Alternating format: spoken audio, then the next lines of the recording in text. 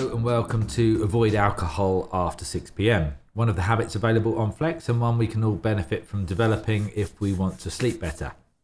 I'm going to provide a little bit of the why avoiding booze in the 4 hours before bedtime is important for our sleep, but mostly I'm here to suggest a few ways in which we can bypass or respond differently to the triggers that result in a glass or two or more being consumed without us being truly aware. I should also declare that one of my favourite mottos is, the best is the enemy of good enough, which for me means I'm interested in making progress, not making perfect. Having said that, there are plenty of reasons to avoid alcohol altogether. Most people who eliminate alcohol completely report feeling better.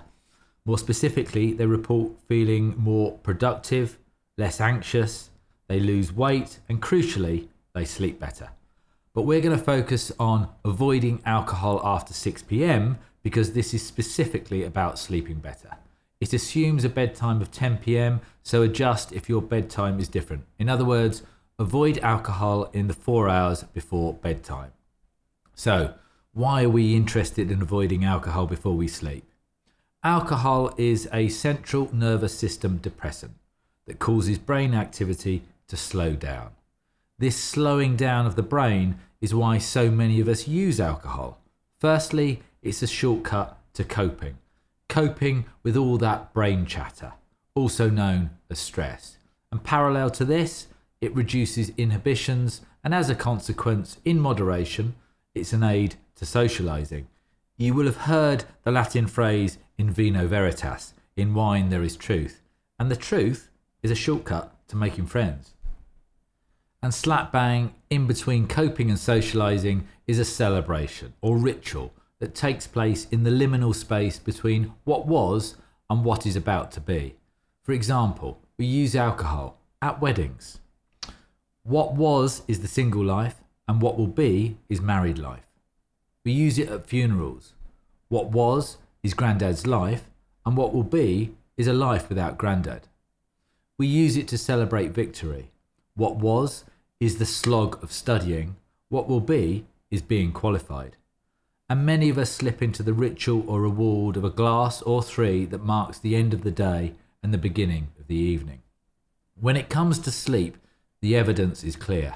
Alcohol and sleep are not good bedfellows because alcohol reduces the quality of our sleep and often the amount of sleep. A normal sleep cycle consists of 4 different stages. 3 non-rapid eye movement NREM stages and then 1 rapid eye movement REM stage. And whilst alcohol can help us with stage 1, falling asleep, there's a price to pay between stages 3 and 4. The liver enzymes' efforts to metabolize the alcohol in our system result in more stage 3 slow wave sleep and less stage 4 REM sleep. Any disruption in this normal sleep cycle reduces overall sleep quality. Maybe you've noticed yourself feeling very tired even though you've had 8 hours sleep. That could be because alcohol is reducing the quality of your sleep. Maybe alcohol is the thing that wakes you up in the wee hours. Drinking in moderation is generally considered safe, but every individual reacts differently to alcohol. The extent to which alcohol affects your sleep varies between individuals with age and gender is a particular influence. So, to summarise, avoiding alcohol is good for us, drinking in moderation, if possible, seems to be okay and doesn't affect our sleep unless we drink in the 4 hours before bedtime. To be clear, if you do drink in the 4 hours before bedtime, the less you drink, the better your sleep. So, back in the real world, where it's less than easy to change our habits, what's the best way to build our avoid alcohol after 6pm habit? We'll cover the main uses mentioned earlier, socialising, coping and celebration, their triggers, this is what might trigger an alcohol craving, and then we'll suggest some ways to sidestep or respond differently to these triggers.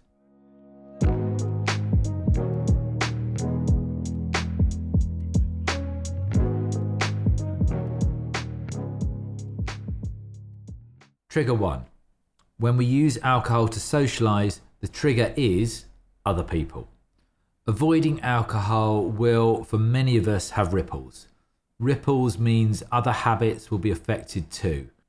And to navigate the ripples requires a little more boldness than usual. If your routine is an evening drink with friends or colleagues, it means they're going to be affected too. In many cases, they will unconsciously see you holding up a mirror to their own alcohol consumption. This will make them feel uncomfortable, and it would be fairly usual for someone to try and persuade you to retreat back to your old ways so they don't feel so uncomfortable. You might even remember occasions where you've been guilty of this yourself. If the trigger has already been pulled and you find yourself socialising in the evening, the obvious option is to ditch your usual tipple and explore the non-alcoholic alternatives. Alcohol-free beer is remarkably good these days. Don't judge it too much until you've tried it a few times. It will become your new normal. Alcohol-free wine is getting better and perfect as a spritzer. Alcohol-free gin is also popular, but there are also a host of other drinks that simply don't contain alcohol. The less sweet, the better, I find. Try as many alternatives as you can. This exploration of the alternatives can get you over the initial hurdle.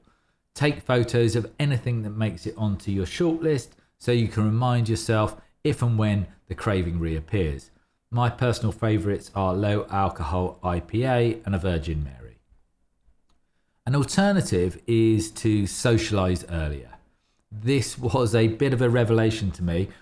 I've cut down my alcohol consumption considerably, but I haven't cut it out. On a Saturday, I love a long, late lunch and back home by 6 p.m. During the working week, my focus on other sleep better habits means I now go to bed at 10 p.m, which means I get up earlier, which means my working day starts earlier, which means I finish earlier, which means if I do go out for a couple of drinks after work, it genuinely is a couple of drinks after work because I've managed to stay disciplined about my 6 p.m. deadline. A third option is to avoid alcohol-centered socializing. This means stopping inviting people out in the evening and declining invitations that arrive. It's simple, really. If invitations do arrive, I find the truth is the easiest way to deal with this. I want to sleep better, so I'm avoiding alcohol. I'm doing something different. I'd like to think that people who care about you will understand. You don't have to stop seeing people, but you do have to be a bit more proactive about organising social events where booze isn't involved. And the final option for the other people trigger is to get proactive about your social life. Start organising events that float your boat and invite others along. If you wait for friends to invite you, the chances are some or many of them will involve booze. Head them off by organising events centred around exercise, the arts, nature, making stuff, book clubs, anything that interests you, which makes it sustainable. You might find yourself inviting new people instead of the old favourites. Maybe you'll find your social circles become less booze-centric. Maybe that's a positive side effect.